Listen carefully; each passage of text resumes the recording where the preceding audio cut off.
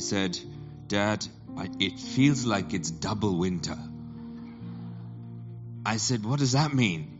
He said, "The goose pimples on my skin are so big I could see them in the mirror." I said, "Yeah, man, I feel you." And my daughter, who's 3, said to me, "Dad, I feel you need to put a coat on top of my coat, on top of my coat, on top," and she just went on for the next 2 minutes, "on top of my coat." And I was like, "Yes, I feel you. These are my children. This is proof that they came from my DNA." But yeah, take me back to summer anytime. But we are here in the presence of God, and in the presence of God there is fullness of joy, and in His right hand there is pleasures evermore. So whatever the weather is like outside, whatever the weather is in your mind, whatever the weather has been in your home, I want to encourage you that God is good and God has something special for you today. I'm going to read 2 bits in the Bible, and then we are going to just share a few thoughts from these bits in the Bible. If you are new to our community, welcome. Thank you so much, and we pray that you will also take part in all of the things that's coming up in the life of our church. Our teams have been meeting, our leadership teams have been meeting over the last few months, and we kind of got our Christmas diary in place, and believe it or not, we've got our 2024 diary in place, and even though we've got double services on starting from 2024, I think there's at least 4 or 5 Sundays in 2024. We're going to have 3 services a Sunday. We're just creating space for God to move. And so if you're new to our community, I want to encourage you to just plug in and be part of everything that God is doing here as well. I'm going to read from 3 bits in the Bible: 1 Samuel 21, from Leviticus, as well as Matthew 12. So we'll have 1 Samuel 21 verse 1. This is what it says. David came to Nob, to Ahimelech the priest, and Ahimelech came to meet David, trembling, said to him, "Why are you alone and no one with you?" Now then, can we go back to the previous slide? Verse 2. David said to Ahimelech the priest, "The king has charged me with a matter and said to me, 'Let no one know anything of the matter about which I have sent you, with which I have charged you. I have made an appointment with the young men for such and such a place.'" Verse 3. "Now then, what do you have in your hand? Give me 5 loaves of bread on whatever is here." And the priest answered David, "I have no common bread on hand, but there is holy bread, if the young men have kept themselves from women." Verse 5, David answered the priest, "Truly women have been kept from us, as always when I go on an expedition. The vessels of these young men are holy, even when it is an ordinary journey. How much more today will their vessels be holy?" So the priest gave him the holy bread, for there was no bread there but the bread of the presence, which is removed from before the Lord, to be replaced by hot bread on the day it is taken away. Verse 7, "Now a certain man of the servants of Saul was there that day, detained before the Lord. His name was Doeg the Edomite, the chief of Saul's herdsmen. David said to Ahimelech, then, "Have you not a spear or a sword at hand? For I have brought neither my sword nor my weapons with me, because the king's business required haste." And the priest said, "The sword of Goliath the Philistine, whom you struck down in the valley of Elah, behold, it is here, wrapped in a cloth behind the ephod. If you will take that, take it, for there is none but that there." And David said, "There is none like that. Give it to me." Actually, I'll tell you what, before I go to Matthew, I'll just pray, and then I'll just explain this bit before I ask for the Matthew verses to be up. Will you pray with me for a moment? Father, thank you for this morning. I pray that you will speak to our hearts. Thank you that you will speak with power, with purpose, and with clarity. Thank you that today our lives will never be the same again. This church will never be the same again. Our towns will never be the same again. This nation will never be the same again. Wherever you speak, transformation follows. Wherever you speak, life comes up. Wherever you speak, demons tremble. Wherever you speak, sicknesses are healed. Wherever you speak, your kingdom is built. Do that today, we pray. I trust you to do it. I thank you in advance for what you're about to do, in Jesus' name. Amen. I don't know if you've ever watched one of those TV shows where I think it's like called Antiques Roadshow. Do you know what I'm talking about? Basically, it's you kind of go into your attic or your loft or some sort of corner in your house and pull out an artifact or an old painting or something that you think of is it's been gathering dust for many, many years. and then you bring it to somebody who knows how to value artifacts, and you kind of pick this up from the corner of your house. It's been catching dust. You've been using it as a teapot, a tea stand, a footstool, a rest. You've been using it as the dustbin and everything in between. And then you bring it to somebody who knows the true value of it. They look at it, they see who made it, they say what it's made of, they see how old it is, and they say, would you like me to give you a valuation? And at that point, they go, okay, then give us a valuation and say, this thing that you've had collecting dust in your house is worth, how many of hundreds of thousands or millions. And it's just such a sight to watch the faces of these people who had no idea that in their house, collecting dust in the attic or the loft or in the corner of their house somewhere was something that was so valuable. Because you see, you don't know value unless somebody tells you what its value is. It is not human nature to instinctively know value unless somebody teaches you that's valuable. So you can just go around, and the reason you know value is because you know what you have paid for what you have. And some of the things in your house are more expensive than others. So you have an idea that things in your house, what's valuable and what's not so valuable. Did you know that in your life, God has deposited certain things, and if you don't know what their value is, you will think that what you have is not valuable, where you might be actually sitting on a fortune. And one of the things that we do as followers of Jesus Christ is that we will spend all of eternity discovering what God has already deposited on the inside. This is why the Bible says, we were once objects of wrath, but God, who was rich in mercy, raised us up and seated us up in heavenly places with Christ. Why? So that in the ages to come, ages, plural, to come, He will show to us the immeasurable riches of Christ Jesus in kindness expressed towards us. That means in all of the ages that's left for our future, it's an entire discovery of everything that God has already deposited on the inside. The Christian life is a discovery of who you already have become. It's not that God is not going to love you any more than He loves you today. He's not going to forgive you any more than He forgives you today. You are completely loved, completely accepted. You are as Christ today as you will ever be. However, the rest of your life, the Bible says, is a discovery of all of the kind things God has in store for you. I don't know about you. That is good news to me, because that means my life cannot be determined by how I feel on the day. It has to be determined by divine truth, and divine truth says that God is just waiting for an opportunity to show off His kindness to me. That means good things are coming your way and good things are coming my way, because our God is a good God and He has so much goodness that He wants to show to us. I want to speak to you today about this on the topic, I didn't know my own worth. I did not know my own worth. I didn't know what I was sitting on. I had no idea what was deposited on the inside of me. Because you see, sometimes when you look at the artifact in the house and it's caught dust and nobody has liked it, it doesn't really have a prominent location or a prominent place, and it doesn't feel like anything, it doesn't look like it's anything of worth, we can devalue sometimes that which is really valuable. And sometimes when not only you devalue it, but you see everybody in your house devaluing it. You grew up and you saw your parents devalue that painting, and you thought, well, if they've not taken much care of it, it probably isn't worth anything. And when you grow up not realizing something is valuable, you can look at that and say, man, I don't have much to offer.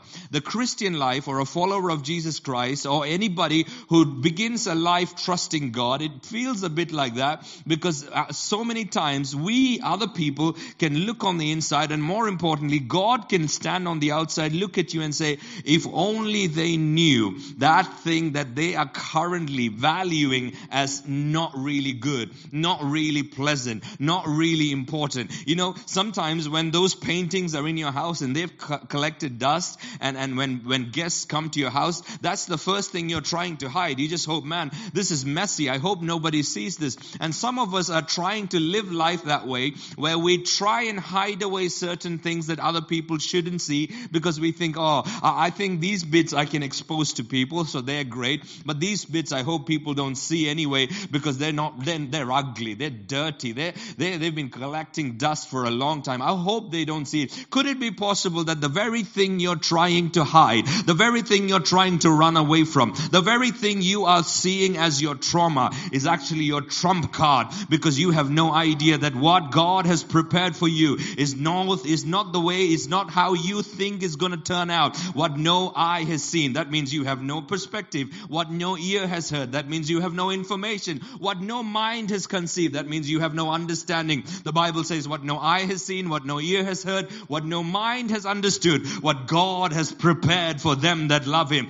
That means God has prepared something for you that you have no reference point for, but if you will trust His goodness, you're going to stumble into something that is so worth and valuable, and you may not see it, you may not feel it, you may not understand it, but this one thing God is asking for you: will you trust me that I am good, and will you praise me in the middle of your not understanding and saying, God, I don't see it, but I'm going to give you a shout of praise right now because you are a good God, and I trust that good things are coming my way, and my eyes will be open to see what it is.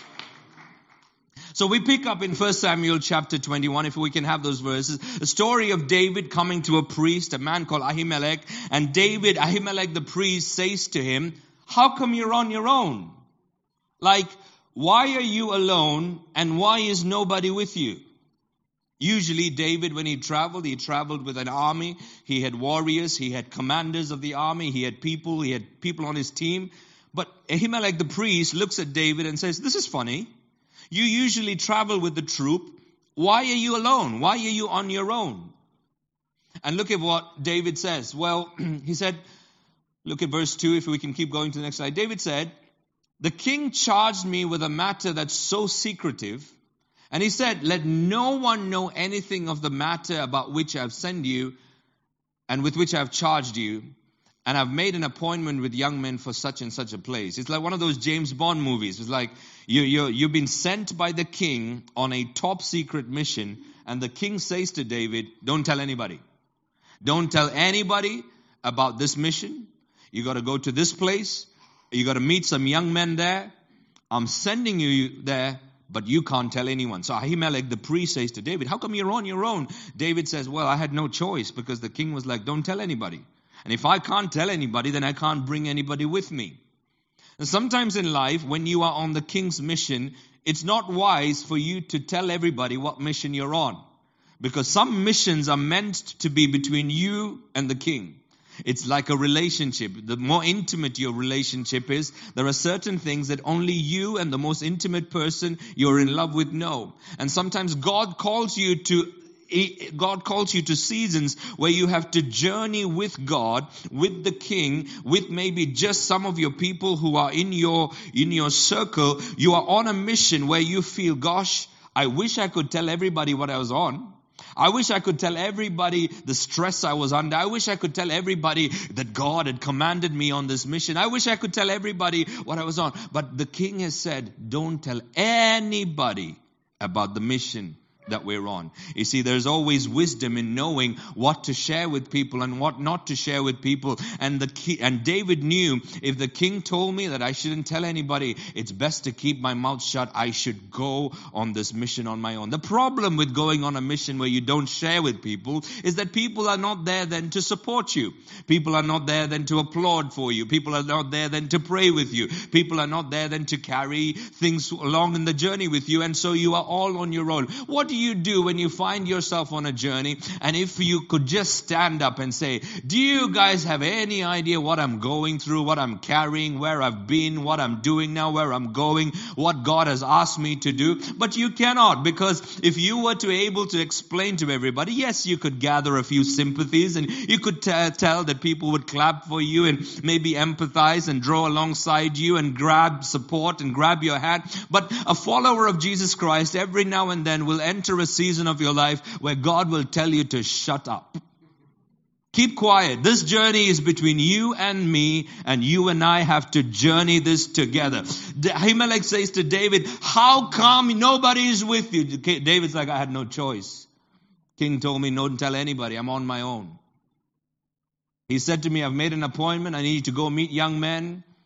And I've charged you not to tell anybody. What do you do when you are on a journey and you can't really ask people for help and support? And sometimes our flesh, sometimes the desire for validation, sometimes the desire for people's approval want us to blurt out our story to everybody. Hey, you won't be amazed. You know, one day I had a phone call and the king called me and the king said, I'm going on a mission. Listen, he told me it's top secret, but because you're my friend, I'm just telling you. Don't tell anybody, okay?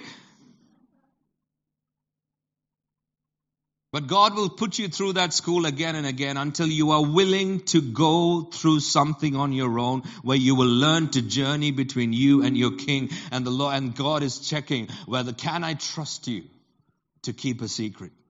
Can I trust you to journey this with me? Here's the problem. When you've got nobody with you, back in the Middle East where David was, it's really hot, it's a desert. There aren't service stations or pit stops where you can pull in to McDonald's and get a burger and a drink. No, it is very hot, it's very humid. So not only is he on a king's mission, but he is on his own with no support structures around him. So what happens when you go on a long journey with no support structures around you? You get hungry.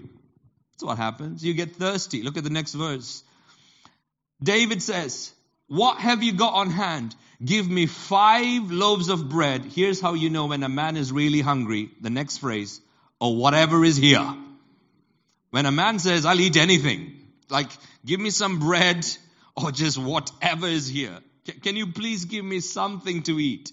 David says, I'm so hungry, because usually he'd have a team of people carrying bread and olive oil and whatever they ate and drank in those days. But this is such a top secret mission that when he said yes to the mission, he didn't realize that there was a cost to it. He comes to the temple, he meets Ahimelech and says, have you got any food? Like, give me just some bread, I'll eat anything, just give me anything.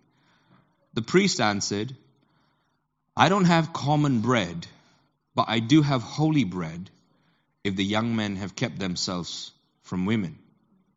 Verse 5, David said, truly the women have been kept from us as always when I go on expedition. The vessels of the young men are holy even when it's an ordinary vessel. How much more today will the vessels be holy? Verse 6, so the priest gave him holy bread, because there was no bread there except the bread of the presence. If you're reading the Old Testament, this bread is got many names. Sometimes it's called the bread of the presence. Sometimes it's called holy bread. Sometimes it's called the shew bread. And sometimes it's called pierced bread.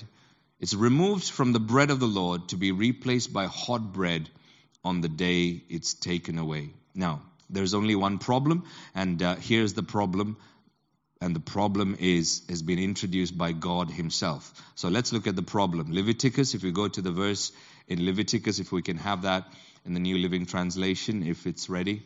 This bread was meant to be eaten by Aaron and his sons only. Aaron was the priest or the high priest of the day, and nobody else was supposed to touch it. Whose law was that? Whose rule was that? It was God himself who said, well, this bread, nobody else is supposed to eat. Nobody else is supposed to touch. Leviticus 24 verse 8 and 9. Every Sabbath Aaron shall arrange for it before the Lord regularly. It is from the people of Israel as a covenant forever. Verse 9. And it shall be for Aaron and for his sons, and they shall eat it in a holy place, since it is for him a most holy portion out of the Lord's food offering, a perpetual due. A perpetual due in the New Living Translation is translated, this is a permanent order. This is a permanent commandment. This is a permanent right for the priest to claim the portion of the food. So now David's in trouble. If we can go back to 1 Samuel chapter 12 verse 3, we'll hold that there. David is hungry. He's got no food. The priest says to him, I've got some food. Here's the problem. This food is from the table of showbread. It's the bread of the presence. According to God's law, only the priests are supposed to eat it. You're not a priest. And Aaron's like, can you at least promise me that you've been holy, that you've not been kind of with women? And David's like, yeah, I'm fine. I haven't been with women. Can you just give me the bread? Because he's like, yes, I think I'm going to break the law here. but let's eat the bread. And guess what? David ate something and broke the law on that day. Leviticus says only Aaron and his boys are supposed to eat the bread. And David ends up eating the bread of the presence, or the bread of the showbread. Now, I don't know if you've ever watched one of these commentaries on a football match that's already finished. Do you know what I'm talking about? Like the match has gone on or some event has gone on and you're catching up on the news in the evening. And there's like a 5-minute commentary on a 1-hour event. There's a commentary of something significant that happened, whether it was, the coronation or a football match. You catch up on the news, and it isn't as long, but they give you a 5-minute highlight of what happened, and the experts or the pundits come and give a commentary on what just happened. Thousands of years later, Jesus does a commentary on this day. Like this day, when David went and he had no food and he was like, give me I'll eat anything. And said, well, I've only got holy bread here. Well, here you go. You can eat holy bread. He eats the holy bread. He breaks the law that was written in Leviticus. And thousands of years later, Jesus is like, I'm going to do a commentary on that day. I'm going to give my take. I'm going to give the experts' take on what that day was looking like. You want us to read that commentary? We're going to read that commentary together. Matthew chapter 12, starting from verse 1. At the time Jesus went through the grain fields on the Sabbath, his disciples were hungry and they began to pluck heads of grain to eat. And when the Pharisees saw it, they said to him, look, your disciples are doing what is not lawful to do on the Sabbath. He said to them, have you not read what David did when he was hungry? And those who were with him, how he entered the house of God and ate the bread of the presence, which it was not lawful for him to eat. And it was not lawful for those who were with him to eat. That was just meant for the priests. I mean, this is not a flex, is it? Like, Jesus is saying, hey, my boy David? You saw that day he broke the law? Yeah, that's my boy. Like, why would Jesus do that? Why is Jesus bragging about the day David broke the law? Let's read that again. I first read it and I thought, are you really bragging that David broke the law? Who wrote the law? He did. Everything that is in existence, the Bible says, has been made by him, for him, and through him. So God gave the law. The law is holy. And David breaks the law. And hundreds of years later, the man who wrote the law is bragging that the man broke the law. Let's read that again. Jesus said to them, okay, let's look at the context. Verse 1 and 2, Jesus' disciples were going through the grain fields on the Sabbath, on the day you were not supposed to work. His disciples were hungry. They began to pluck heads of grain and began to eat. The Pharisees, the religious leaders of the day, saw it and said, look, your followers, your disciples are doing what is not lawful to do on the Sabbath. Jesus says, verse 3, have you not read what David did when he was hungry and those who were with him? He entered the house of God and ate the bread of the presence, which it was not lawful for him to eat, nor for those who were with him, but only for the priests. Verse 5. Or have you not read in the law how on the Sabbath the priests in the temple profane the Sabbath and are guiltless? I tell you, something greater than the temple is here. Verse 7, and if you had known what this means, I desire mercy, not sacrifice, you would not have been condemned the guiltless, for the Son of Man is the Lord of the Sabbath. What on earth is Jesus talking about? Why is he bragging that his boy broke the law? I mean, he gave the law. He said the law was holy. Why is this important, and how is this connected to not knowing your worth and not knowing that perhaps in your back pocket you have something of so much value that you are not even aware of? Let's go back to the initial story that we're reading. Not only is David hungry, if we go back to 1 Samuel chapter 21, why are you alone? No, is no one with you? It's like, well, the king told me that I have to keep this secret, verse 2. And then we come to verse 3. He said, have you got any food? He said, well, there's just holy bread here. Verse 5, he said, well, give it to me. That's fine. I think I can eat it. Verse 6, the priest gave him the holy bread that day. Verse 7, now there was a certain man of Saul there, and David's looking at him. And remember, he's come all by himself. It's secret. So his armor bearers, those days when you go out to war, if you were the person that used a weapon, a sword, you had somebody who walked with you called an armor bearer who would carry your sword so that on the day of the battle it'd be given to you so you can use it. But he had no armor bearer with him, so he's got now another predicament. What's the predicament? Verse 8. David said to Ahimelech, have you got a spear or a sword? I have brought neither sword nor weapons with me because the king's business required haste. He's like, I was in such a hurry, I didn't even carry weapons. So I've got no food, I'm hungry, I've got no weapons, I've got no sword with me. Have you got anything? Ahimelech says, well, years ago, you killed this guy called Goliath. Goliath was a giant. Look at verse 9. A priest said, the sword of Goliath the Philistine, whom you struck down in the valley of Elah, behold, it is here wrapped in a cloth behind the ephod. If you will take that, take it, for there is none but that here. And David said, there is no sword like that sword. Give it to me. So here he is, totally unprepared, totally alone, completely hungry, has no weapons in his hands. He's got no sword. He's got no spear. He's got no bread. And he ends up eating what nobody else has ever eaten. And he ends up using the best sword in all the country. And why did Jesus feel it was necessary, hundreds of years later, to pick up on the story and give his commentary on why he was so proud of David when he broke the law? It doesn't make any sense.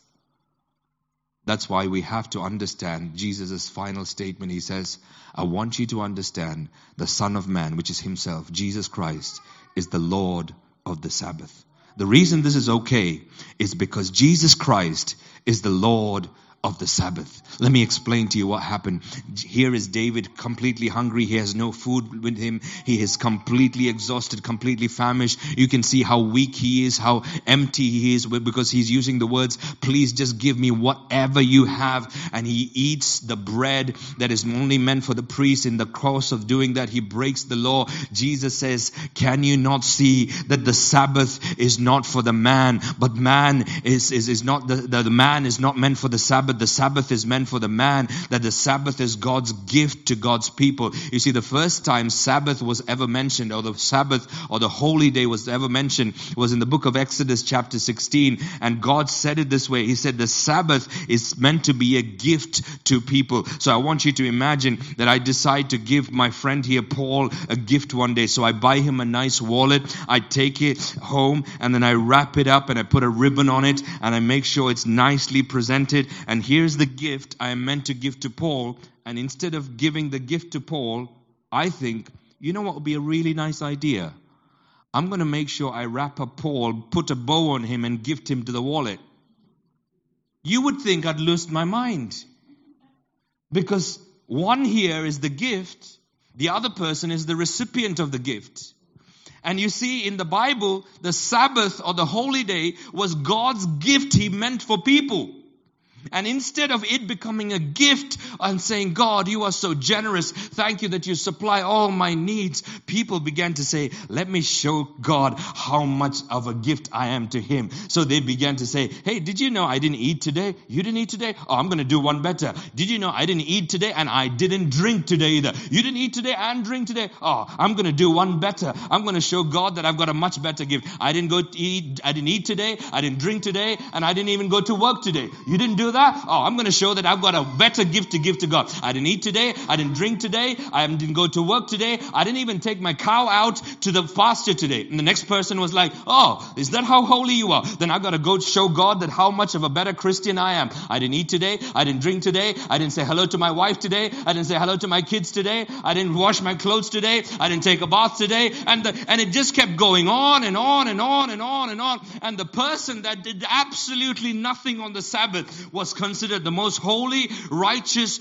pure person. And so these people became religious leaders of the day. They were called the Pharisees. And one day they're observing Jesus and his boys walking through a grain field on the Sabbath. Some of the boys were hungry. They plucked some grain and began to eat it. And all the Pharisees said, that's not what a Christian looks like. If they were a true Christian, they wouldn't be eating. They came to Jesus and said, your disciples, I saw them eating grain on the Sabbath. And Jesus said, wait a minute. Have you not heard about my boy David? He went to the temple. He was hungry. And when he was hungry, he broke the law and ate the temple, ate the bread of showbread. Do you not know that Jesus Christ is the Lord of the Sabbath? What was he trying to say? You cannot impress God with your sacrifice. You cannot impress God with your holiness. You cannot impress God with your perfection. You cannot impress God by how hard you try and how much you give. The only thing that impresses God is when you look to him and say, God, you are generous. I am not. I am in need of you and I receive from you everything you have for me. Jesus is the Lord of the Sabbath. Jesus is the Lord of the Sabbath. They missed the point that on the Sabbath, it wasn't about you proving how good you are to God. It was about positioning your heart to receive how good God was to you. And if you will get the two mixed up, you will think, what do I need to do next? How hard do I need to pray? What version of the Bible do I need to write? How long do I need to pray? What time should I arrive at church? How many times should I come to church? And you will keep asking questions about what is the next thing I need to add in order to live a holy life? What's the next thing I need to do in order to do that? No, you cannot live a holy life. You could not do it. I could not do it. The reason we could not do it is because we thought we could do it with all of our strength and our might and our ability and our consecration. But you can never walk in the power of God. You can never walk in the presence of God. You can never walk in victory over sin. If you think you've got the ability inside of you, my friend, God has to supply the strength that you need to walk in power. God has to supply the strength for you to walk in victory over sin. And if you will come today and your excuse is, I tried and I tried and I tried and I tried, therein lies the problem. Your trial and your proof at how big of a gift you can give to God will never impress him. But if you will come to God and say, Jesus Christ is the Lord of the Sabbath. I am done keeping laws. I am come keeping traditions. I'm done keeping all the things that will make me holy. But I will come to Jesus Christ and say, God, I cannot do it. I cannot. There is nothing in me left. Did you know that what you have in your back pocket, the feeling of total inadequacy, is your greatest weapon? Did you know the one thing that you have in your life? Some of you have walked in here today thinking, I am totally, completely way over my head.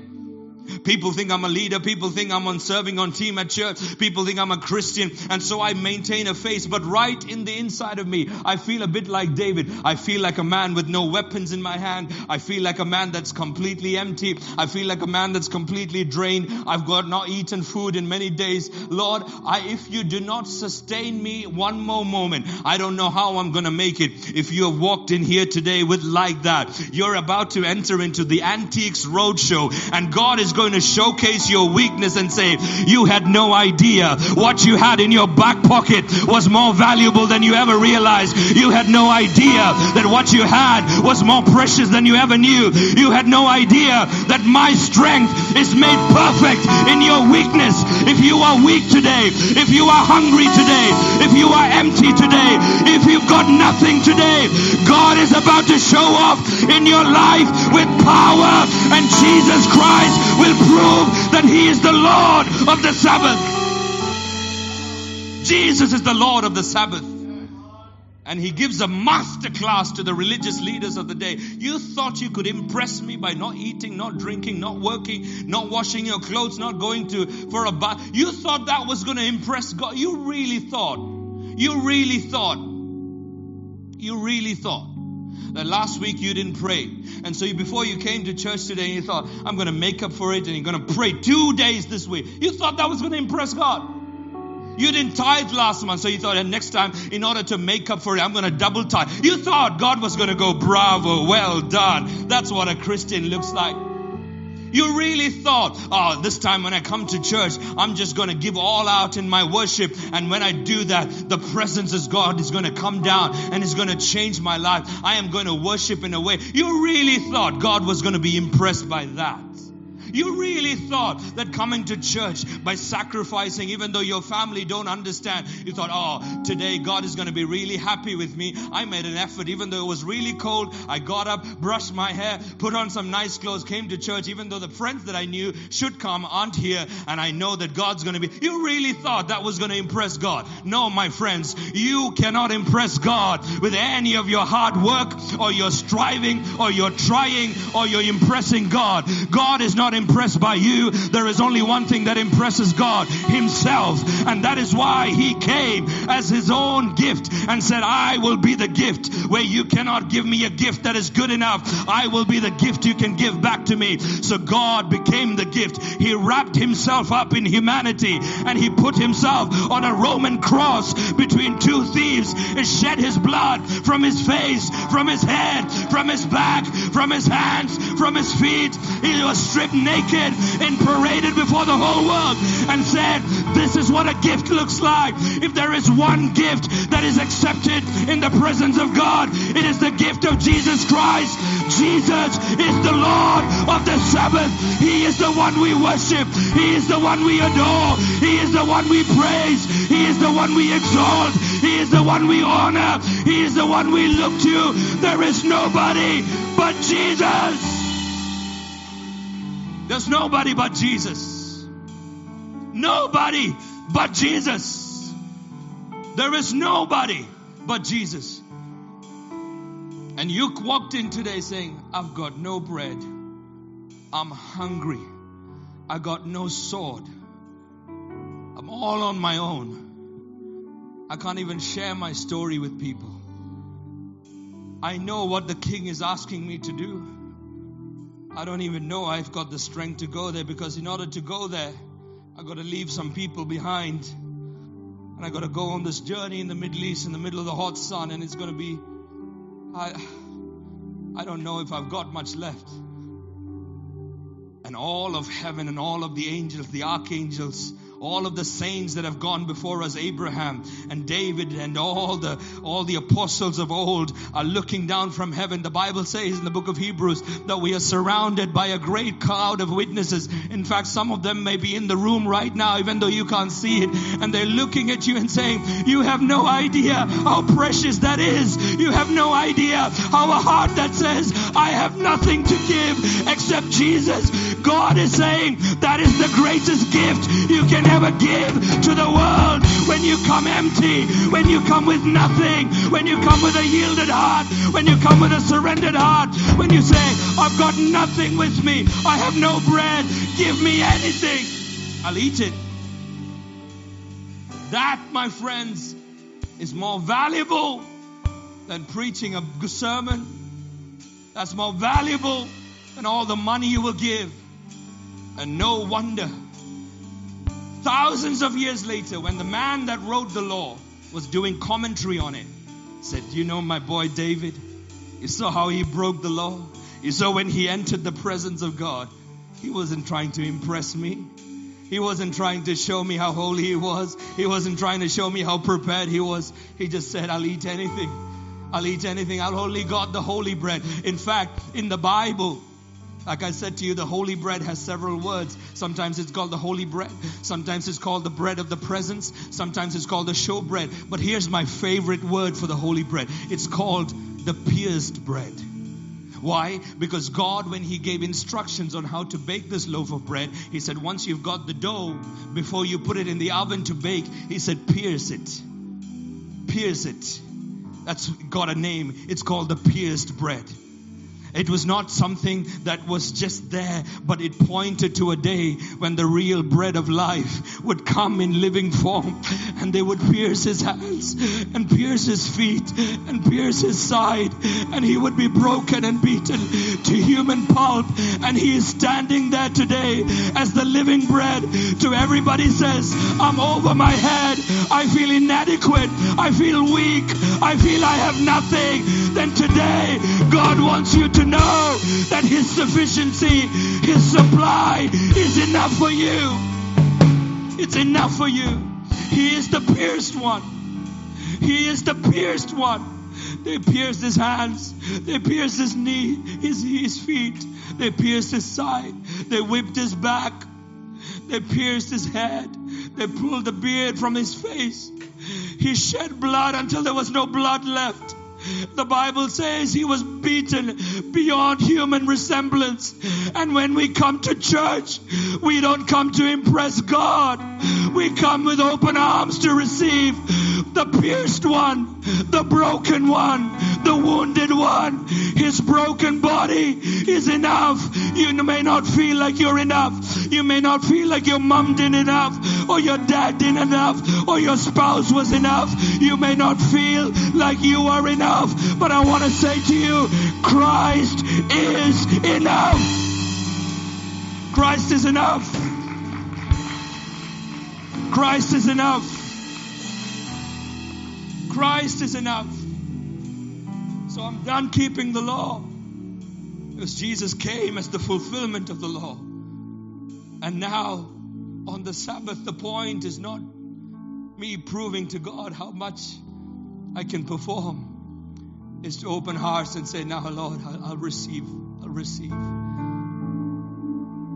So a person who understands that, you don't have to inspire them to pray. They pray. You don't have to inspire them to tithe and give. They give. Because they have received the pierced one. They have received the pierced one. Can you imagine what it's like to take that loaf of bread? Once it's baked, there's holes throughout it. There were 12 loaves of bread that had to be put in 2 rows of 6. Had to pierce it before they baked it. It's all in the Bible. They called it the pierced bread. I love that more than any other description. There's about 6 or 7 names that bread has got. But my favorite one is, it's the pierced bread. It was the one that was given. Why didn't David break the law on the day? Or why did he break the law? And why was Jesus so proud of it? Jesus was so proud of David when he broke the law, because he realized David understood, I'm not coming here to prove my worthiness to eat this. I've got nothing and I don't have anything. But I'm willing to receive the pierced bread. I'm willing to receive Jesus. And Jesus' final statement to the Pharisees who had a complaint was this: you have no idea. Jesus Christ is the Lord of the Sabbath. Sabbath is God's gift to man. Man is not God's gift to Sabbath. He is our Sabbath. Back in the day, Sabbath was a day. Today, Sabbath is a person. Jesus is my rest. And when I enter His rest, I receive in Him everything. To every person that is feeling inadequate today, I want to tell you, your inadequacy is worth millions. To every person that's feeling like I am in over my head, that emotion is worth millions. To every person that says I'm not good enough, that feeling of God, I'm empty, that is worth millions. Don't hide it away. Don't put it in the corner so that nobody can see it. Bring it to Jesus. You will be amazed what God can do with somebody who says, I've got nothing, but I'm willing to receive the pierced one. God will use it for the glory of His name. To every person that has felt like, I've got nobody with me. To every person that has felt like, if I say, some of you are not saying yes to the King's mission because you know what it's going to look like. It's going to be a lone journey. It's going to stretch you beyond you've ever been stretched. It's going to mean that your body is going to feel tiredness and fatigue you've never felt. And you're waiting over here in the sidelines to say, one day when I'm ready, I'll follow the King's orders. No, my friend, you won't. You will waste your life and you will die there. But if you will trust Him to to say, I've got no sword in my hand. I've got no bread in my pocket. I've got no friend on my side. But I'm making my way to the pierced one. I'm making my way into the temple of the Holy of Holies, to the pierced one. Can we go back to Leviticus, the verse that we just read? It talks about the commandment that God meant for Aaron and his priests. And it talks about every Sabbath, bread must be laid out before the Lord as a gift from the Israelites. It is an ongoing, everybody say ongoing expression of the eternal covenant. Everybody say eternal covenant. That means this covenant stands even today. The only difference is now the shadow has come and gone, but we are now in reality. On the 18th of August 2012, I heard this example by a preacher and I thought it was brilliant. My wife and I, we got married. And the father of the bride would hold the bride and walk down the aisle. And when you walk down the aisle, guess what? Because there are lights in the room, shadows fall on the floor. It would be so foolish of me to fall in love with the shadow when I've got reality in front of me. And the law points to a shadow of a day that would come where we would not have to eat pierced bread. We could eat the original. Jesus Christ now is available to anybody and everybody that is tempted and tried and weak. And you and I are trying sometimes to chase shadows, but we don't have to chase shadows where the reality has come. Everything from the book of Genesis to the book of Revelation does not point to what God wants. It points to one person alone. His name is Jesus Christ. He is the Lord of the Sabbath. The shadow has come and gone. Abraham had the shadow, but you have reality.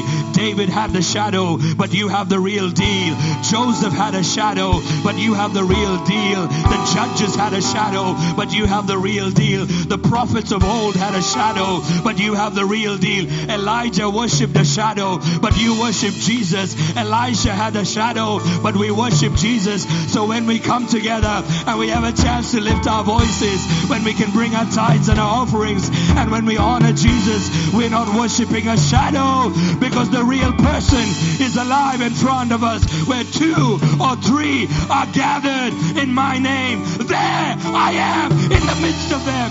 I'm here. Jesus is here. Jesus is here. Jesus is here. Jesus is here. Jesus is not his shadow, not his law, not his words. He is here. He is here. He is here. He is here.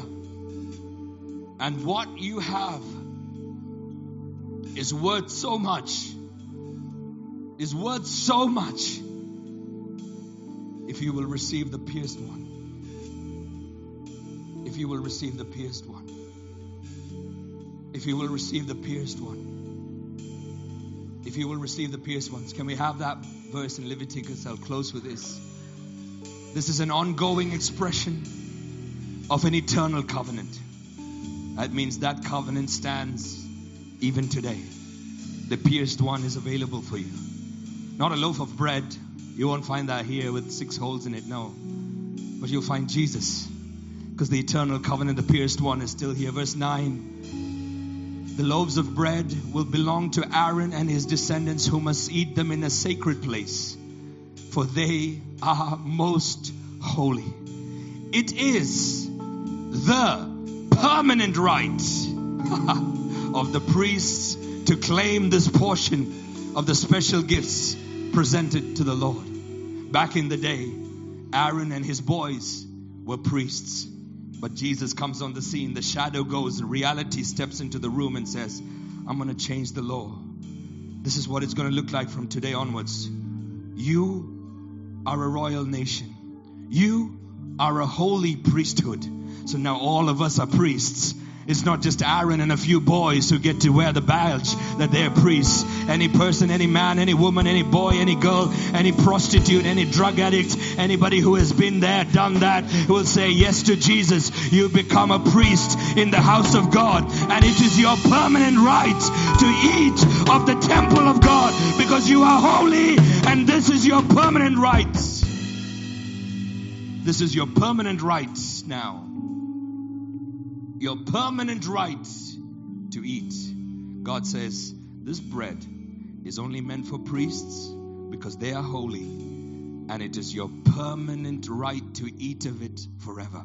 To every person that has ever felt like you don't belong. Anytime you've walked into a room and said, man, I'd rather not be here. I'd rather run because I don't know what people are thinking about me. Hey, let them think what they want. You have a permanent right to be in the presence of God. God has declared you holy, and you are invited to have a seat at the table to eat of the pierced bread. Joe, can you give me an E? The pierced bread, available for everybody to eat. Let's read that one more time. Verse 9, everybody read it together. The loaves of bread will belong to Aaron and his descendants. Now hold on. Instead of Aaron and his descendants, you put your name there because you're now a priest. Go on. The loaves of bread will belong to Sujit, who must eat them in a sacred place, because I am most holy. It is my permanent right as a priest to claim this portion of the special gifts presented to the Lord.